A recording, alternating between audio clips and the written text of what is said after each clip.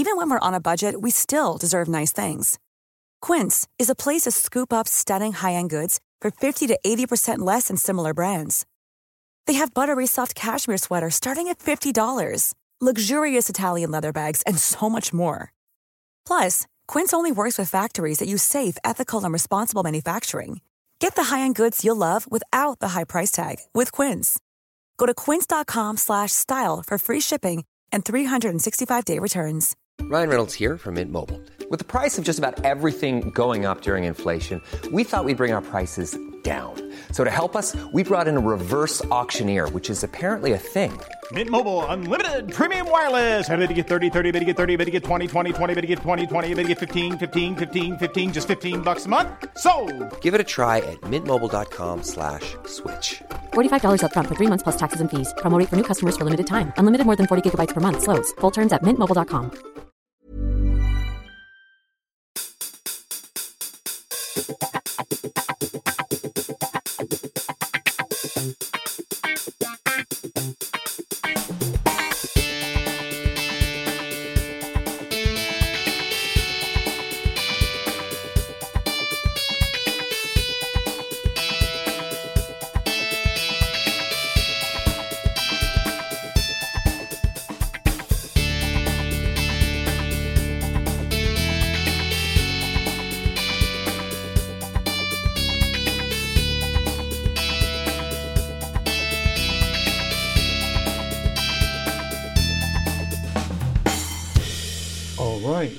Hello everybody and welcome back to another episode in this, our third season.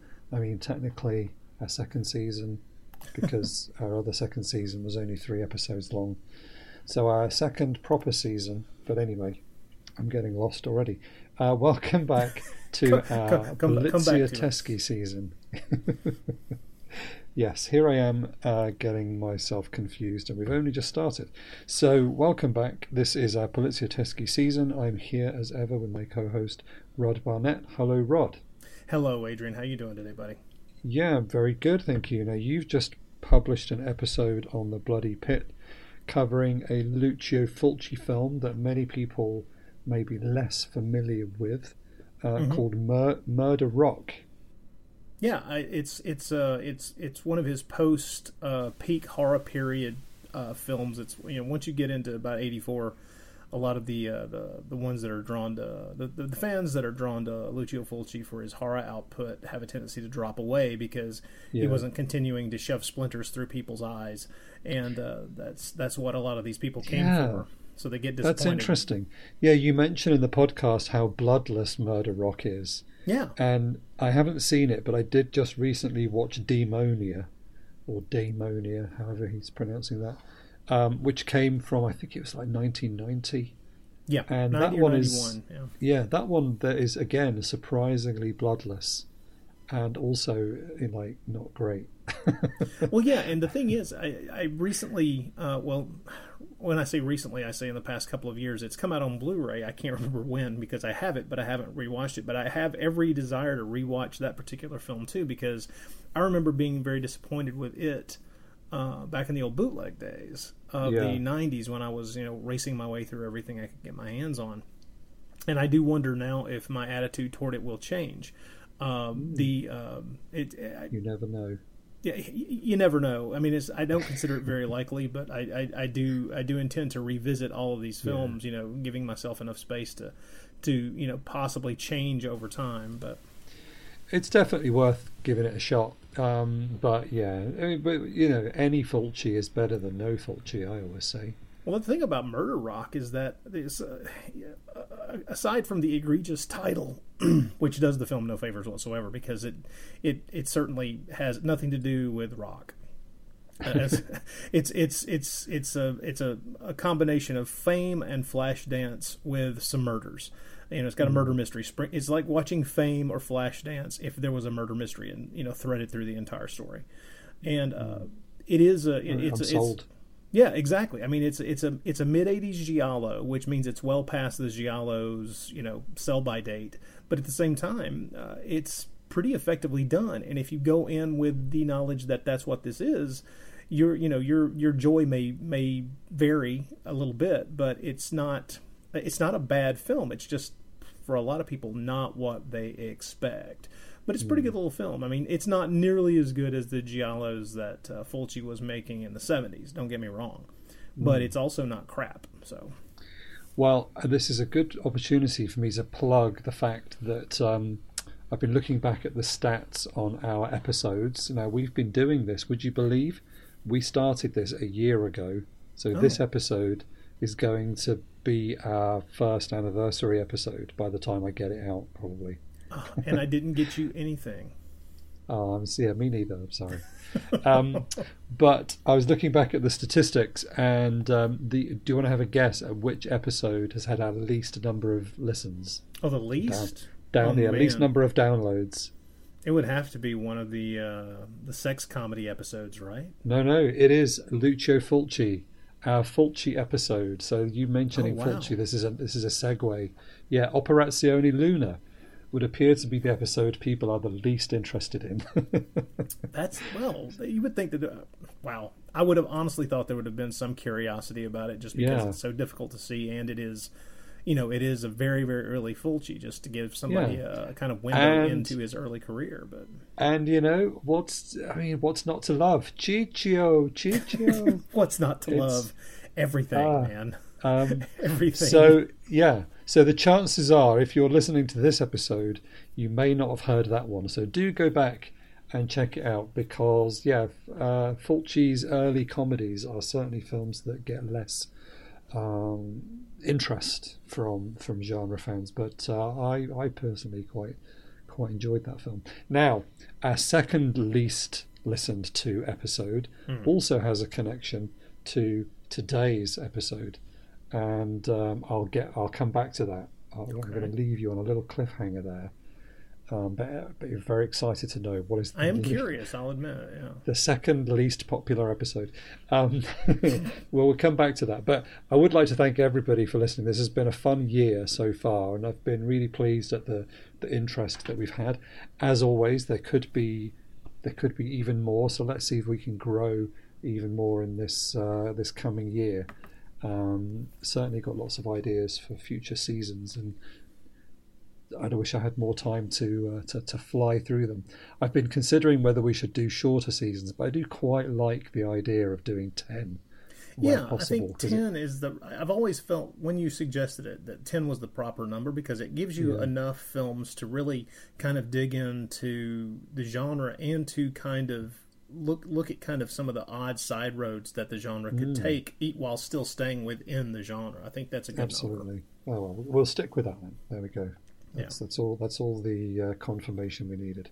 So let's get to today's film, and then I will answer that question soon. So today, now this is interesting. Today we're talking about the film What Have They Done to Your Daughters, or La Polizia Chiede Aiuto, the police call for help, or the police ask for help.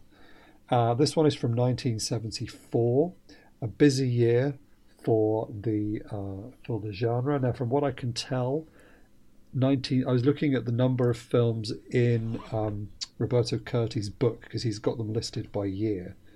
And when we did, which one was it? Blue Movie Blackmail, that was 1973. That seemed to be the peak year, as far as I can tell. There were about 30-odd films. And I've just counted for 1974, and he's got 18. So that's still, for one country making films in a similar genre, that's pretty good going, I would say. But yeah, so Rabid Dogs, which was the film we did last time, that was also 1974. Although, of course, the film didn't come out in 1974.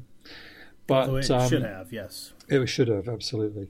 So what have they done to your daughters, Rod? Well, I don't have a daughter, but since the question is properly framed in English as what have they done to your daughters, all I can say is, my friends, they've turned them into prostitutes. That's what they've done.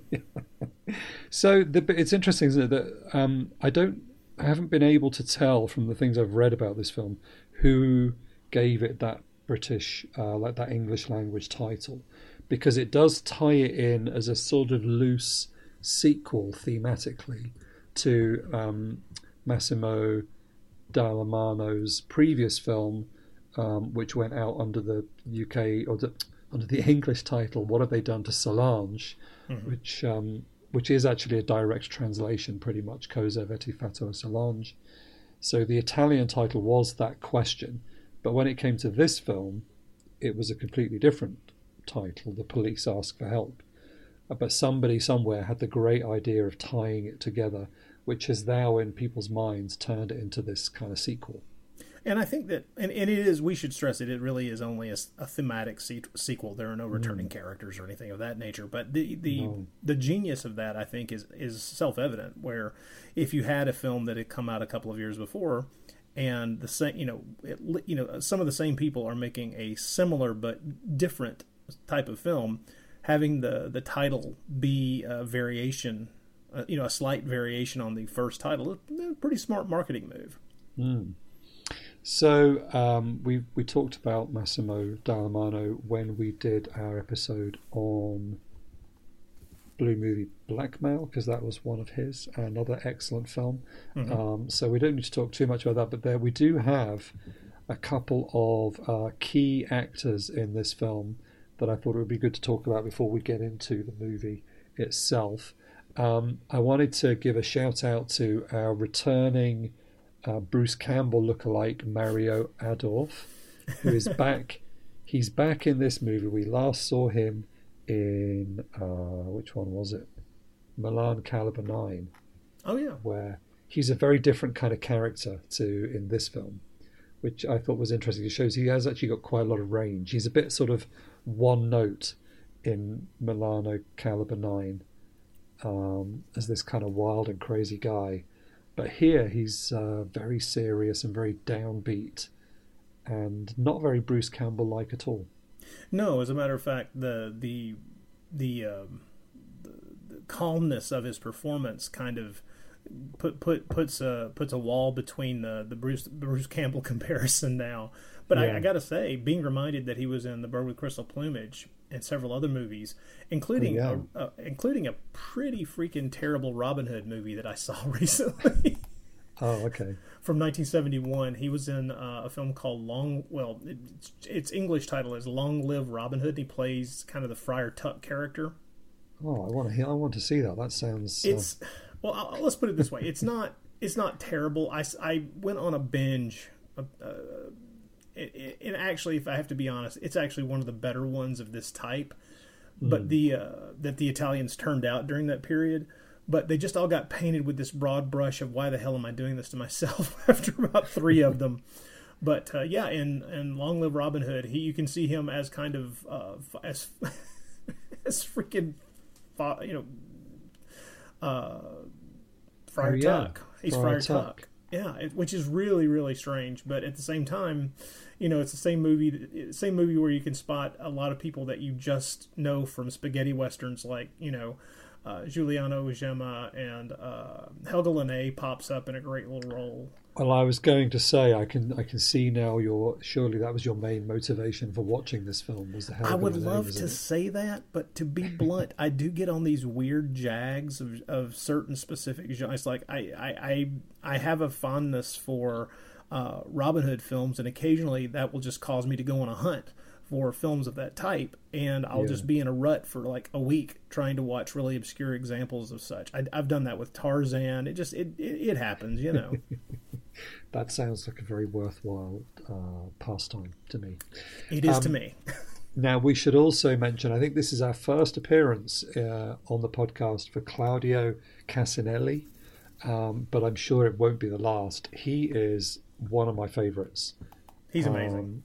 Yeah. What are some of your favorite Casinelli movies? Oh my goodness. Well, I have to admit, I think the first time I ever saw him and took note of him was when I was much younger, and he plays Zeus in the 2 Hercules movies from the early 80s that were made with the star Lou Ferrigno. He plays Zeus in those. Luigi Cozzi's films. Mm-hmm. But also just recently, he has a pretty massive role in Murder Rock. So I just recently watched him in that too.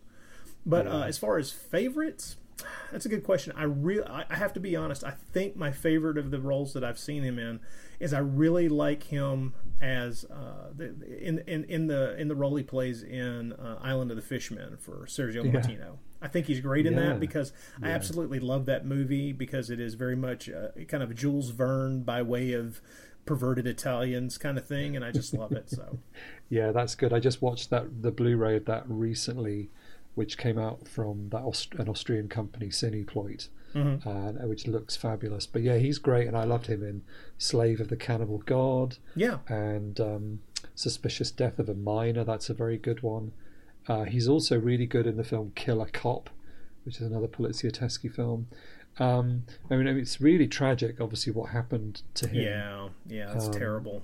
We should elucidate, I guess. He died in a helicopter accident while in Arizona making another film for Sergio Martino, Hands of Steel. And what happened? It was a tragic helicopter accident, and it pretty much it destroyed Sergio Martino in a lot of ways. He and Claudio were really, really good friends. Had worked on a number of films together. They considered each other very, very close friends. And this was a shot that involved a helicopter flying underneath a suspended bridge. That, as Sergio Martino says repeatedly, he said that he didn't have to be in the helicopter at all. As a matter of fact, he was not slated to be in the helicopter. But as an actor, he decided he really wanted to do it. He wanted to be in the helicopter while this was being done. And there was an accident, and the helicopter crashed, and he died, as well as the pilot. Yeah, really sad. Obviously, they'd made a few films together, including Slave of the Cannibal God. That was one of those ones that he did. Yeah, Scorpion with Two Tails, and Oh, and he'd also done that Rome 2033. That was Lucio Fulci, wasn't it? That was for Fulci, but I think Sergio Martino did The Great Alligator with him, and I said, they'd made many films together, and so they were friends, and I think it messed up Sergio for a very long time. I don't know that he ever really. And Island of the Fishmen, of course, that was Island of the Fishmen, Suspicious Death of a Minor. They made a lot of films together. So really sad, and he was only in his 40s, which, I mean, when you look at these films, that means he was only in his early 30s in this movie. But he's got such a lot of authority, and he's just so good on the screen. He's really got a lot of presence. Well, he's handsome, he's talented, and he brings a gravitas to the roles that he plays in every film that you see him in. It's not a surprise to anybody that he would be cast to play Zeus. Let's be honest. Yeah, that's true. I'd forgotten he was Zeus. I need to go back to those films. But I've been considering us doing a little mini Luigi Cozzi season. So I'd love to do that. Yeah, maybe we'll throw one of those in. Another returning actor to the podcast, and this is what connects me back to my what was our second least popular episode. So the film opens with the death of a teenage girl, her body hanging in an attic. Initially considered to be suicide, and Inspector Valentini, played by Mario Adorf, he turns up to initially to investigate this case when it's thought of as being a suicide. Mm-hmm. Now, do you know who the young girl is? Oh my! I don't. She is played by none other than the star of one of my favourite films that we have done on the podcast. That is Sherry Buchanan. Oh. And otherwise known as the star of Escape from Galaxy 3. My goodness. I know. That's her. And where she was Belle Starr. This was her first movie.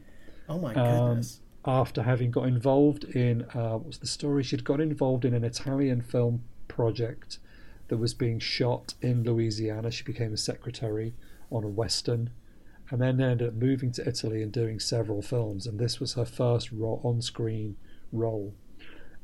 She went on to be in things like Heroin Busters, which I just got the Blu-ray for that last week.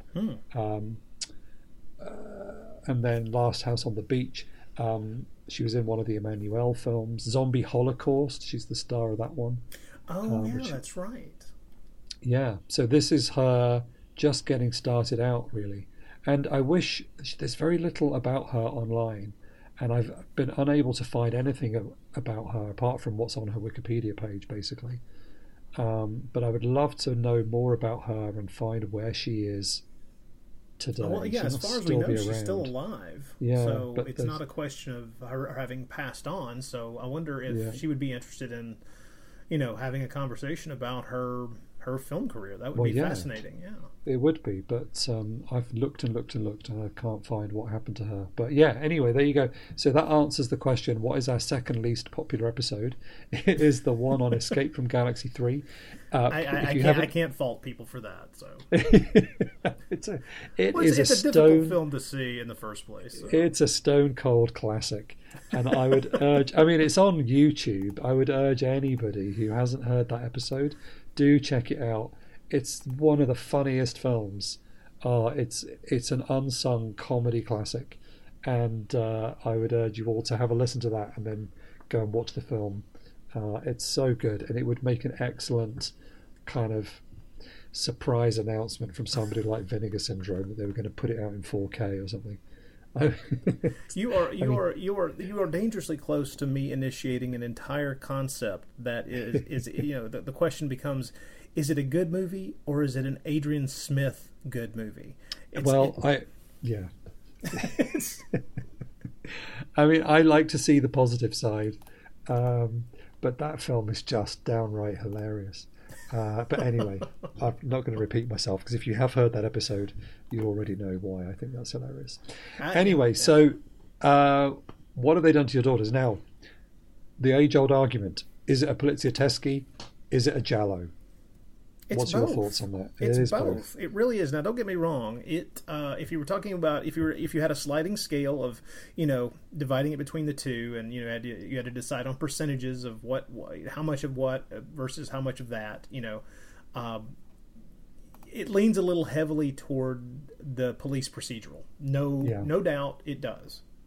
But at the same time, it is very much in keeping with the elements that you would expect from a giallo, to the point where it's really about, I'd say, maybe a 60-40 split between police procedural and murder thriller, and sometimes it feels like it's sliding toward maybe 65, and sometimes it feels like, because there are chases in this film so good, that are so tense, that are so, I mean, just fingernails fingernails tightened on the armrest of the chair. Just, I mean, there's some really amazing stuff, and there's a variation. There's a lot of variety within those chases. I mean, there are these amazing on foot chases where where we start a scene where everything is tense, and then there's this massive burst of blood red violence, and then a chase follows immediately after it. It's exceptionally well done. And then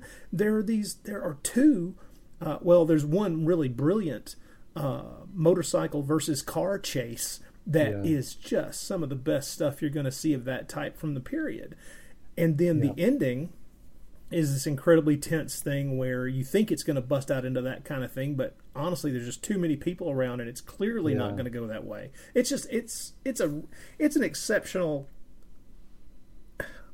I sometimes fear that we tend to really enjoy films because of the things that we enjoy within the genre more than someone coming fresh to a particular film for the first time would really enjoy it. But I can honestly say this is one of the best films of this type that exists.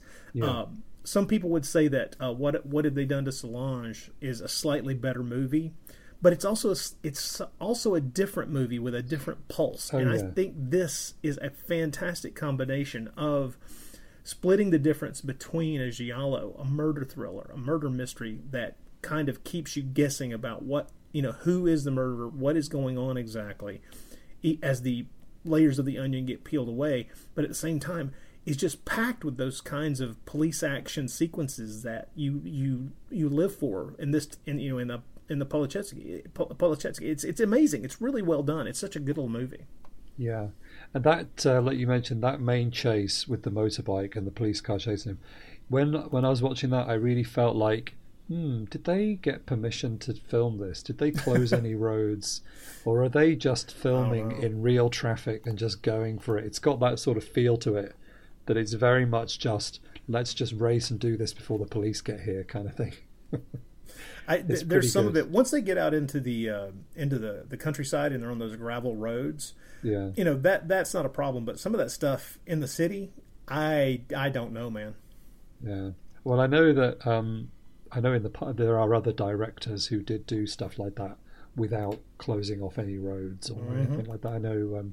I'm pretty sure in Live Like a Cop, Die Like a Man, some of the stuff in there is just for real. But anyway, yeah. So I mean, the whole Giallo and Poliziotteschi thing is interesting. It's in both. It's in the book that we've been using a lot of, Roberto Curti's book. It's also in Troy Howarth's So Deadly, So Perverse, Volume 2. And I think if you look at, I guess the titles, what have you done what have they done to your daughters? Does feel a bit more like a Giallo title, with a sort of long. It's a question that fits very much with the sort of Giallo style, whereas La Polizia Chiede Aiuto sounds very much like a Poliziotteschi. So even in the kind of different titles, you get this sort of split identity. And I also think it's interesting that it's a sort of murder mystery, but it's also like Suspicious Death of a Minor. It's kind of this in police investigation uncovering a sort of teenage prostitution ring, all of that stuff, all the investigative stuff, the idea of like an angry cop who's fighting against the system, all that stuff comes straight out of the Poliziotteschi. But then on the other side, you've got this masked killer with a motorbike helmet and gloves who's stalking people.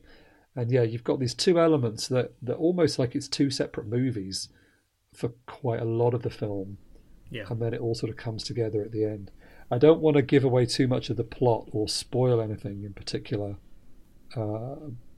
because it's a film that everyone should go out and see. But I was just thinking about it. I think every time I've seen this movie, by the time I've finished it, turned it off, put it away, I've already forgotten who the murderer was. Which I have to say, I agree with you, because I've watched it twice now here in the past week, and when I started it the second time, I remember the outcome. I remember the details of how things break down and the actions that take place. But I had to watch it a second time to be reminded, oh yeah, it's this guy. But the thing is, it's not that it doesn't make sense or anything of that nature. I think it's kind of a strange attestation to the fact that the by that point in time, we've already sussed out it's a prostitution ring, how things are being done, who's kind of masterminding it. So the person who's running around with a meat cleaver on a motorcycle he's kind of, I hate to put it this way, he's kind of like the secondary villain. Yeah. And his identity isn't so important because we're verbally told who it is about 5 minutes or 10 minutes before the end, and then the end of the movie is that getting wrapped up and him getting captured. So it's not so important it's more important who the ringleader is. Yeah, it's like there's two separate crimes really here that are being investigated, and the one that's getting all of the real attention is who is behind this prostitution racket. And what's interesting is that there you've got these schoolgirls who are involved in this thing, and they interview some of the girls and talk to them, and the girls are never really blamed or accused of doing anything wrong. They're treated very much as victims themselves. Right. And the real emphasis is on these horrible old guys who've been doing this thing and getting away with it. And then you start to discover that this goes up, that these are all important men. This goes into, the sort of higher echelons of Italian society. Mm-hmm. And by the end of the movie, it's a kind of really depressing end, that they may catch the killer, but they don't catch the real villains. There's this suggestion that they've still got a lot of work to do if they're going to bring this thing down. So it's quite a downer. Well, it is, and there's the slightest crack of light at the very, very end when you have the trio of people, the trio of police, two policemen and the female the DA, who basically kind of stand there and decided they're not going to do what they want to do, which is just, tell everybody to go to hell and walk away from this because it's just too disgusting. Yeah. But that they're going to stand and fight, and so there's that positive. You can look at it as that being the positive way in which something like this can turn out, with all the negativity, all the dark elements of the story kind of culminating in the only way that they really could. And I think that's a good jumping off point to talk for just a second about how much in line with sometimes it's subtext, but most of the time in these police procedural films from Italy in the 70s, it's just text, the text, yeah. which is this commentary on the degrading of. In this film, they're using some of the most vulnerable, these girls who are just becoming women, who are being turned into prostitutes for others' gain, and the movie is smart enough, I think, to show us a variety of reactions to what this turn in their lives means. I mean, we have one who's incredibly blasé about it and doesn't believe that anybody can give a crap about what's going on. Mm-hmm. And then these others who are obviously traumatized, and one who's been murdered. The desire within the film to, although not draw a lot of attention to it, but to show the various ways in which people are reacting to this, who are the ones being exploited, is another big plus to this, because they cannot spend a whole lot of time on this before it or it would turn into some kind of kitchen sink drama about the horrors that the English title spells out, right? Yeah. But it is the underlying thing that drives the story, and these films spend a lot of time mining the standard fears, not just of parents, but the standard fears of any society that is watching a large number of the youth, he says, putting it in scare quotes, doing things that are considered immoral or wrong, or the kinds of things that are, even if they're not necessarily criminal, in this case they are criminal, but that are not approved of. There's this tisking of the younger generation that is folded into the way these stories are constructed. And don't get me wrong, I know that, because we often have to point out that as much as we may enjoy something like a Dirty Harry film, to point to a similar, American version of this kind of thing, the politics being espoused by these movies are, in the end, taken to their extreme, fascistic. The hard right version of a world in which these cops would be able to run roughshod over anyone who was stepping out of line is not a pretty sight. It's not a concept that you would want to. It's not a country you'd want to live in, and it's not a concept that anybody sane who thinks for more than 5 seconds about something like this would consciously back up and think would be a good idea. It'd be a good idea for about 10 minutes. Yeah. And then you would step out of line and get the same treatment, and suddenly wonder why your parking ticket is suddenly a capital offense. Yeah. It's like, wouldn't it be fun if Dirty Harry was real? No, it wouldn't. No, it'd be horrible. Terrible.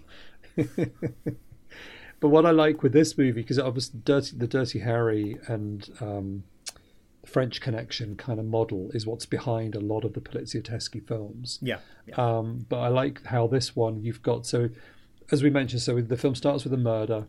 Inspector Valentini is on board at first because they think it's a suicide. Once it becomes murder, it gets turned over to Inspector Silvestri, played by Claudio Cassinelli. He is in constant contact with the assistant DA, Vittorio Stori, played by Giovanni Ralli. And there's a whole big thing made about the fact, it's a woman. Sort of very Roger Moore, James Bond, a woman kind of thing. And there's lots of, oh no, he's a woman, we're embarrassed. Oh, is she going to be as good as a man? But she turns out to be a very good ally for Inspector Silvestri. But you could see this, I forgot where I'm going with this now. Oh, yeah, like the whole sort of Dirty Harry thing, he could have just gone off on his own and started like shooting all these guys who have been doing this terrible thing. But but it's a bit more work. He's trying to work within the system to bring this criminal enterprise down, and solve this crime and solve these murders. And he doesn't quite go as far. Even, I mean, once, because Inspector Valentini, they uncover the fact that his own daughter is one of these girls. Yeah. And you could have then sent the film off on a bit of a death wish kind of thing, you know, where Inspector Valentini just goes off with a gun and starts blasting his way through all these guys, because they know who some of them are. But he doesn't. He is still working with the police. So it's almost like the film is saying, yes, these terrible things are happening, but we have faith in the system that it could bring them down, even if it hasn't brought them down by the end of the movie. Right. There's a kind of, like you mentioned, there's that note of hope when the three of them at the end, they're kind of like, yeah, we've still got a lot of work to do. We're not going to throw in our badges and go and form some kind of vigilante hit squad. We're going to bring this thing down using the law or something like that. Because there are other Poliziotteschi films where there is a vigilante hit squad of cops, and Dirty Harry 2, I think, does that too, doesn't it? But anyway. Magnum Force, yeah. Yeah. So in terms of the plot, I don't think we should go too much into it, but let's just pick out some of the key moments from the beginning. So I've got the plot summary here from Roberto Curti's Poliziotteschi book. A 14-year-old girl, Sylvia Polvesi, that's Sherry Buchanan, Belle Starr, is found hanged in an attic after an anonymous phone call by a man who's later identified as a photographer. Now that whole scene is hilarious when they finally catch this guy, this photographer. Oh, I know.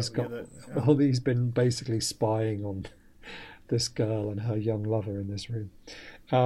So the police officials on the case, we have Commissioner Silvestri. Valentini, at the beginning, we think he's going to be the main cop, but then he sort of disappears for quite a lot of the film and then comes back again once his daughter becomes involved, because they interrogate various suspects and witnesses, and this is where they discover, oh, it's amazing. They go to this this apartment and they discover that there was there'd been a hidden tape recorder in this place, and that's when they go into the bathroom, and it's the bloodiest scene.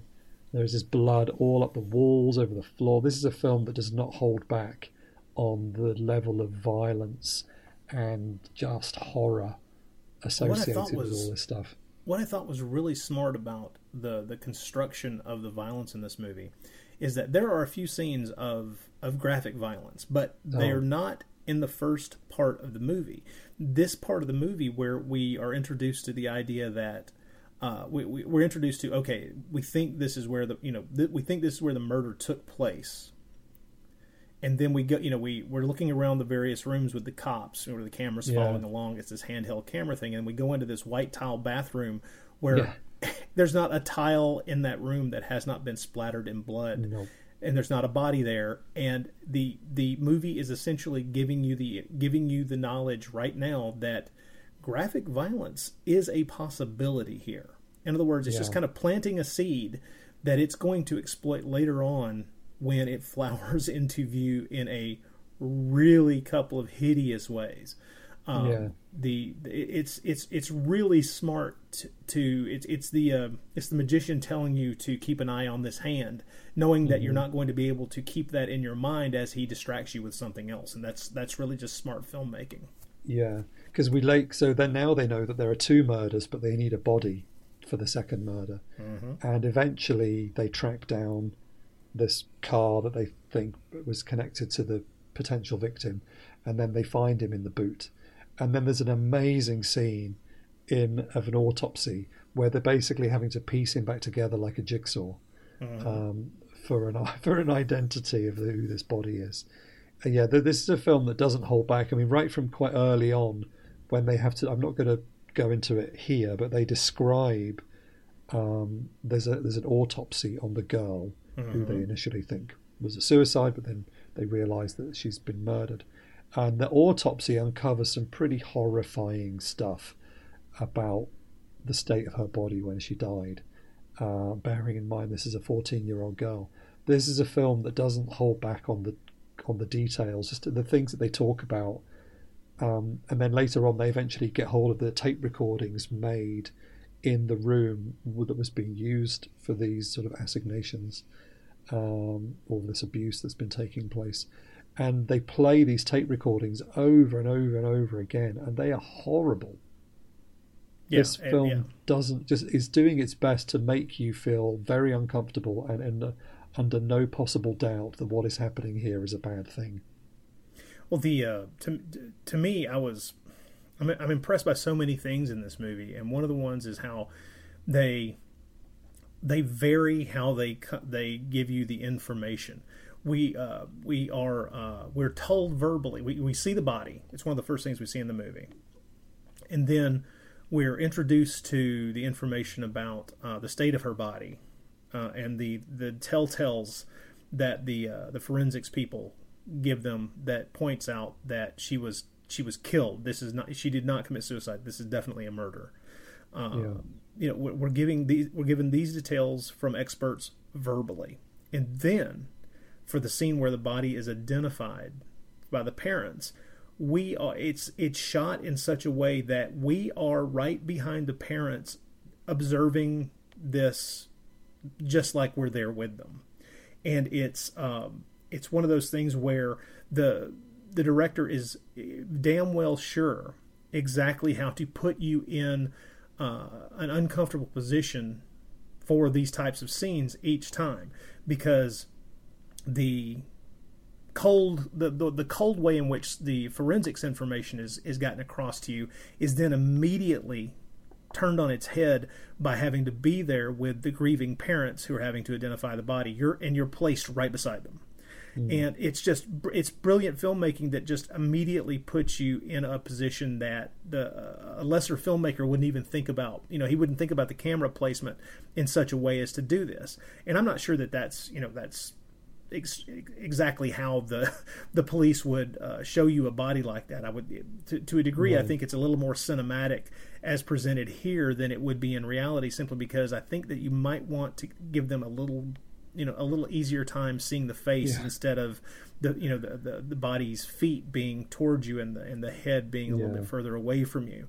But at the same time, the reason the shot is set up that way is because it's exceptional, and it allows you to, it's an exceptional visual, and it also, like I say, it allows the handheld camera to put you in their position, literally right next to them. And it's incredibly effective, and it's the kind of stuff that you don't necessarily. I keep bringing these things up to people when we're talking about movies. Just when we're not doing a podcast, I just like to point out certain things like this, because do you know why this was so effective? It's because of where they placed the camera, or it's because of how they lit this particular item in the shot, or how this was in frame and that was not in frame, and things like that. Because a smart director can put the emphasis on the correct thing to give you the impression he wants to give you, even if he's trying to hide something, if he's trying to stoke your emotions, whatever it is. And this movie is expertly done, and it's yet another example of going through a movie made by this fine director and once again finding reasons to lament the fact that he passed away as early as he did. Yeah. No, this film is just so full of really effective moments. Like you mentioned, there's a foot chase through a hospital that's shot with a really wide angle lens that is particularly effective, and also involves some pretty shocking violence and lots of blood on the screen and everything. Yeah, there are so many great moments. They're not afraid of slinging the red around. No. So that you've got these sort of two crimes happening, and I was never quite sure, even though I've watched this film a few times, exactly what the motivation was of the killer. And I think it's to do with he has somehow been involved in this prostitution ring, and he is trying to track down the evidence that's going to be able to convict any of these kind of wealthy, powerful men. I think that's what it is. Well, to not give too much away, but these wealthy, powerful men have put themselves in the position to be blackmailed. Yeah, that's true. Because of the things that have to happen when you're blackmailing someone, that stuff can be traced back to somebody. And and the guy running around with a meat cleaver is the man whose head would be on the chopping block. So he's the man who was the face of it and is doing his best to get rid of anything that would lead back to him. Yeah, and it's really amazing film. We haven't mentioned the music yet, which is a particularly integral part of it. Stelvio Cipriani again, who I think I talked about in the last episode, and how all his music sounds the same, which is a bit harsh. Yes, and I can't agree with you, because man, this is really good. Oh, it's such an exceptional score. He's so good.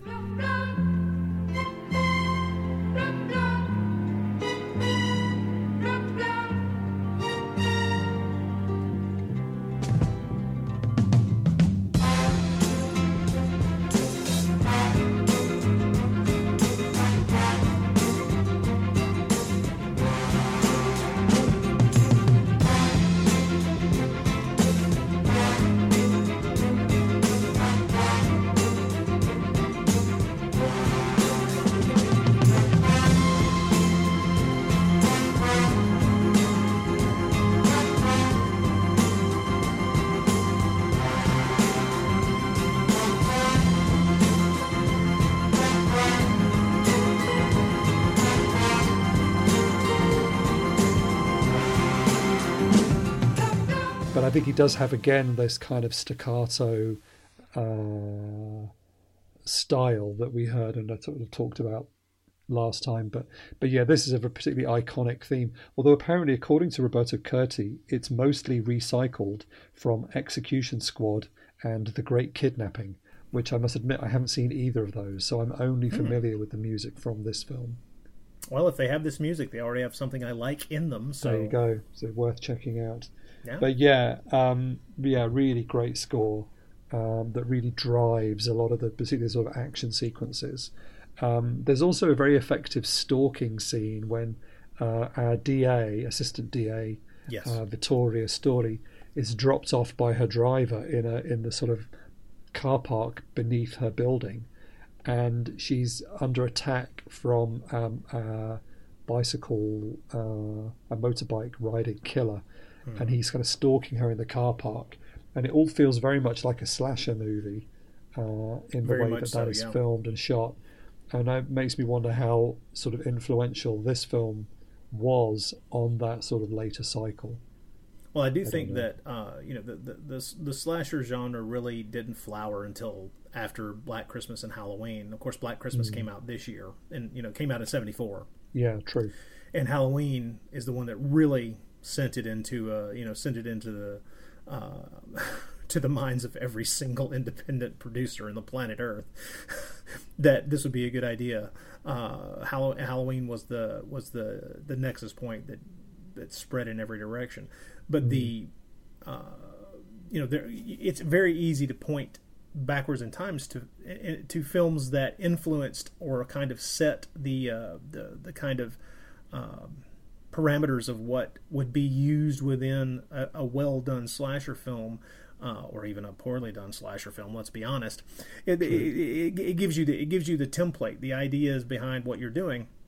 I love to point to Mario Bava's Bay of Blood as a body count film. The idea of you're watching a series of people being mowed down by a killer, and of course, there's a wonderful surprise to Bay of Blood that I won't give away if you've not seen it, but it paints itself into a wonderful position of being vastly superior to a lot of other films because it's much smarter in how it's doing what it's doing. But for that style, for the stalk and slash aspect of those kinds of movies, there are a lot of movies to draw upon, all the way back to Mario Bava's Blood and Black Lace. I mean, you can start looking at some of the Krimi films that have a lot of these kinds of scenes as well. The films that were produced, the criminal films that were produced in Germany in the late 50s through the early 70s, of which this may be considered right after the tail end of that kind of ended. There are some places that would list What Have You Done to Solange as kind of one of the last of the quote-unquote Krimi films, although I don't know if you want to... That's true, yeah. But the idea of the whole stalk and slash as a massive set piece, in other words, you're not just tossing something like this off, you're structuring it very carefully for maximum suspense and tension. this is exactly the kind of thing that anybody in the early '80s looking for a way to set up a stalk and slash sequence, or just a stalk sequence that that fails, is you could look at this and just copy the shoot. The shots, one by one, and you would have a fantastic sequence, because this is a 2 or 3 minute long sequence that is tense as can be, with her hiding behind cars, hiding under cars, trying to make sure that she can get away, and of course even the unfortunate instigating event that puts her in the position where she's going to have to rely on somebody to get her through the door into her own building. It's one of those things where you're like, one piece of bad luck, and then it escalates from there, because without that one piece of bad luck, she would have had an easy way to keep this from escalating as it does. And it just builds the tension. It just builds and builds and builds and builds. And what I love is that anybody, I do wonder if at the time that this film was being shown initially in theaters in the 70s, if that wasn't also something that would have keyed heavily into the kind of social commentary being made about how all it takes for even someone as upright and on the side of good as this woman to be in mortal danger of her, is one small mistake, one, accident of, I have the wrong keys, or whatever it might be, something like that. That is, to me, the one of the things that I think doesn't necessarily play to us now when we're watching it at home on a Blu-ray, but it is the kind of thing that I think sitting in a movie theater in 1974-75 would have keyed into that overarching theme that the film plays with, and is kind of the text/subtext of what the hell this movie is commenting on. Didn't just in terms of comparisons of killers with motorbike helmets on, this reminded me, is it Nightmare Beach? Yes, there's Nightmare Beach. There's another one that we could talk about too. That maybe you're too nice a person to not to bring up Strip Nude for Your Killer. I don't know. Oh. Well, I've never actually seen that one, to be honest. But that's right. You haven't. Okay, well, I did read in the book that he mentions that here, that there's a comparison with that one. Yeah, it came out in '75. Edward Fenwick.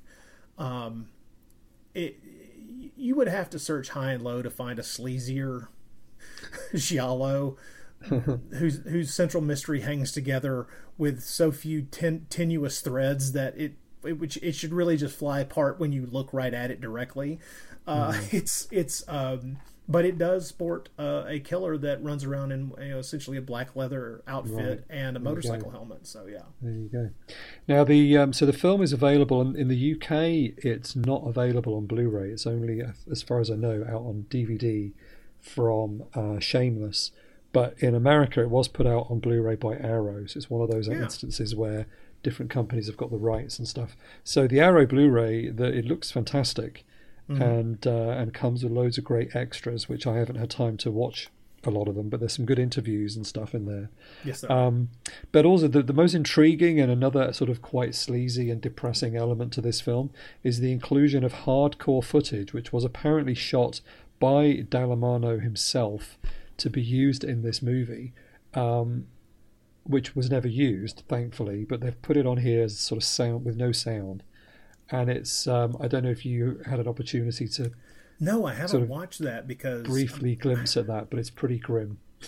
I kind of feel like I need to, but I haven't done it yet, which will tell you a strange thing. I'm getting old.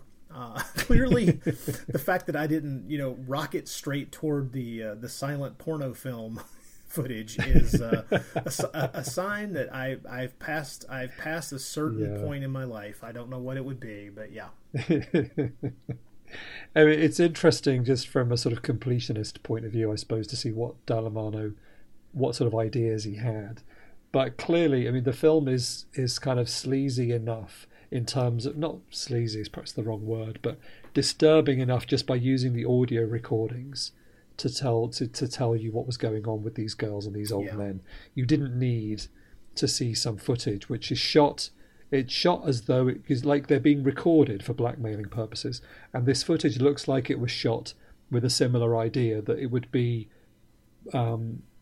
hidden camera footage, because in the film we see them.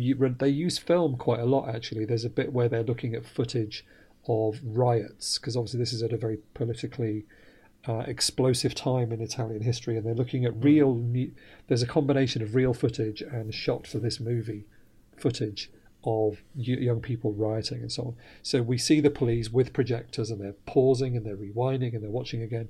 And I think the idea might have been that this footage would have been part of that element of it, because all of the abuse has happened before this film started. So as they're investigating the prostitution ring, they're looking back at what happened. So I'm assuming this footage would have fitted in like that. It would have been another part of the investigation. But there was no need for it, basically. I would agree, it's yeah. pretty horrifying. But if you're curious, just it's there, exactly. But there's something else. I was just going to say that would never have been allowed to be included. If this was put out on Blu-ray in the UK, they wouldn't have been able to put that on. So I think they could get away with it because it's put on in America, but that would not have passed the censors over here. Strangely enough, the colonies are still a little more lax in the censorship department. We're trying to change that if you pay attention to the news, but still.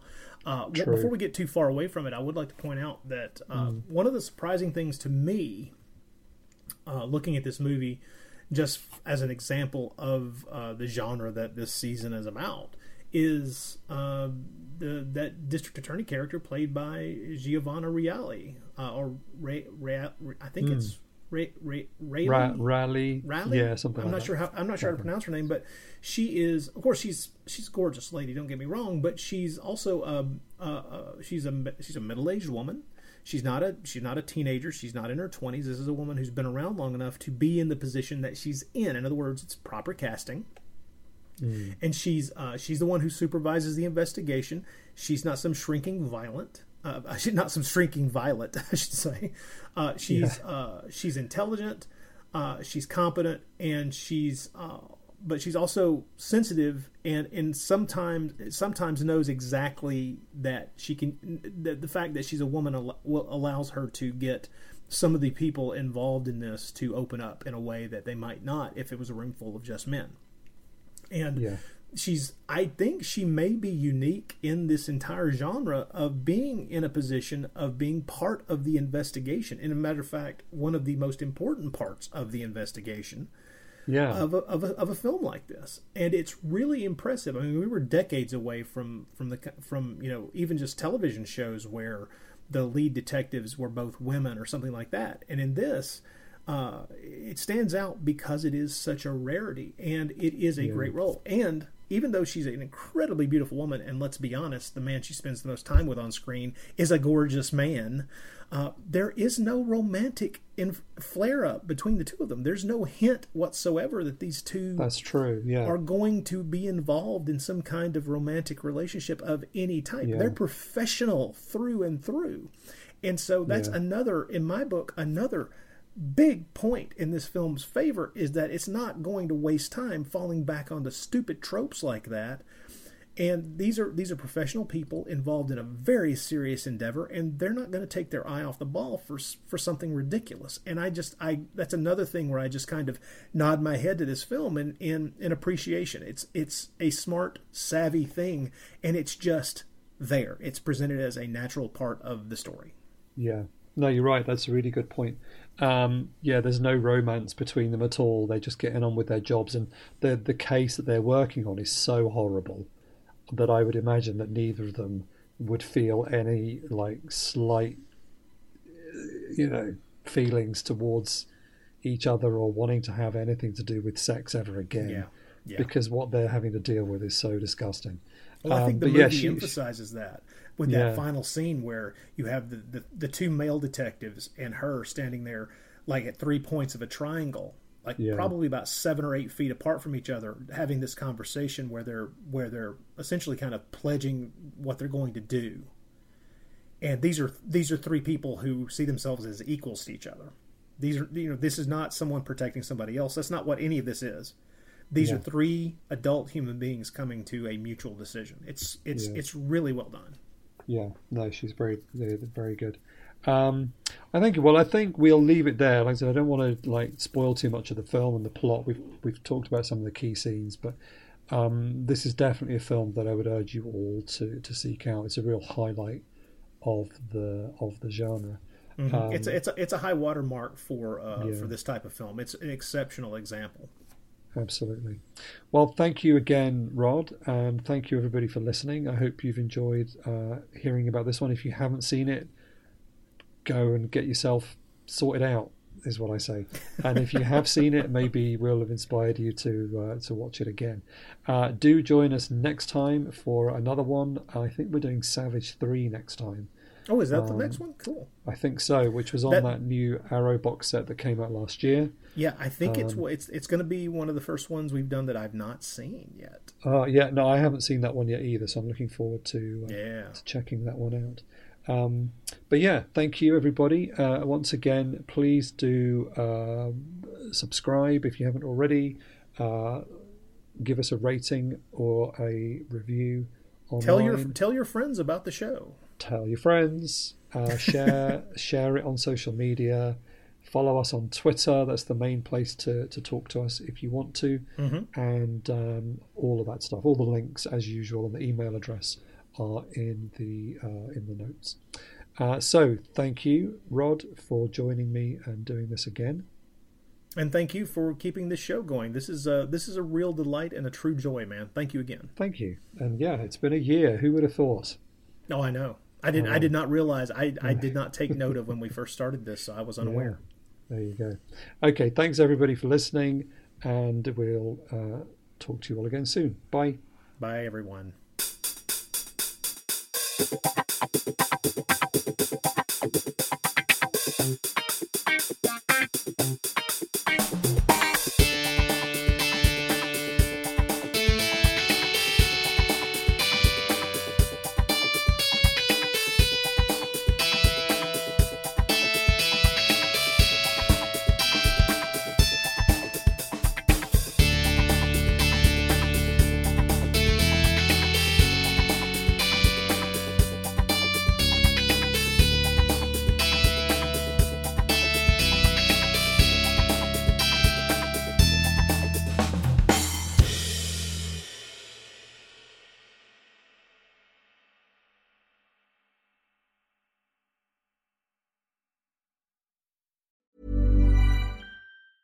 Cool fact, a crocodile can't stick out its tongue. Also, you can get health insurance for a month or just under a year in some states. United Healthcare short-term insurance plans, underwritten by Golden Rule Insurance Company, offer flexible, budget-friendly coverage for you. Learn more at uh1.com. Even when we're on a budget, we still deserve nice things.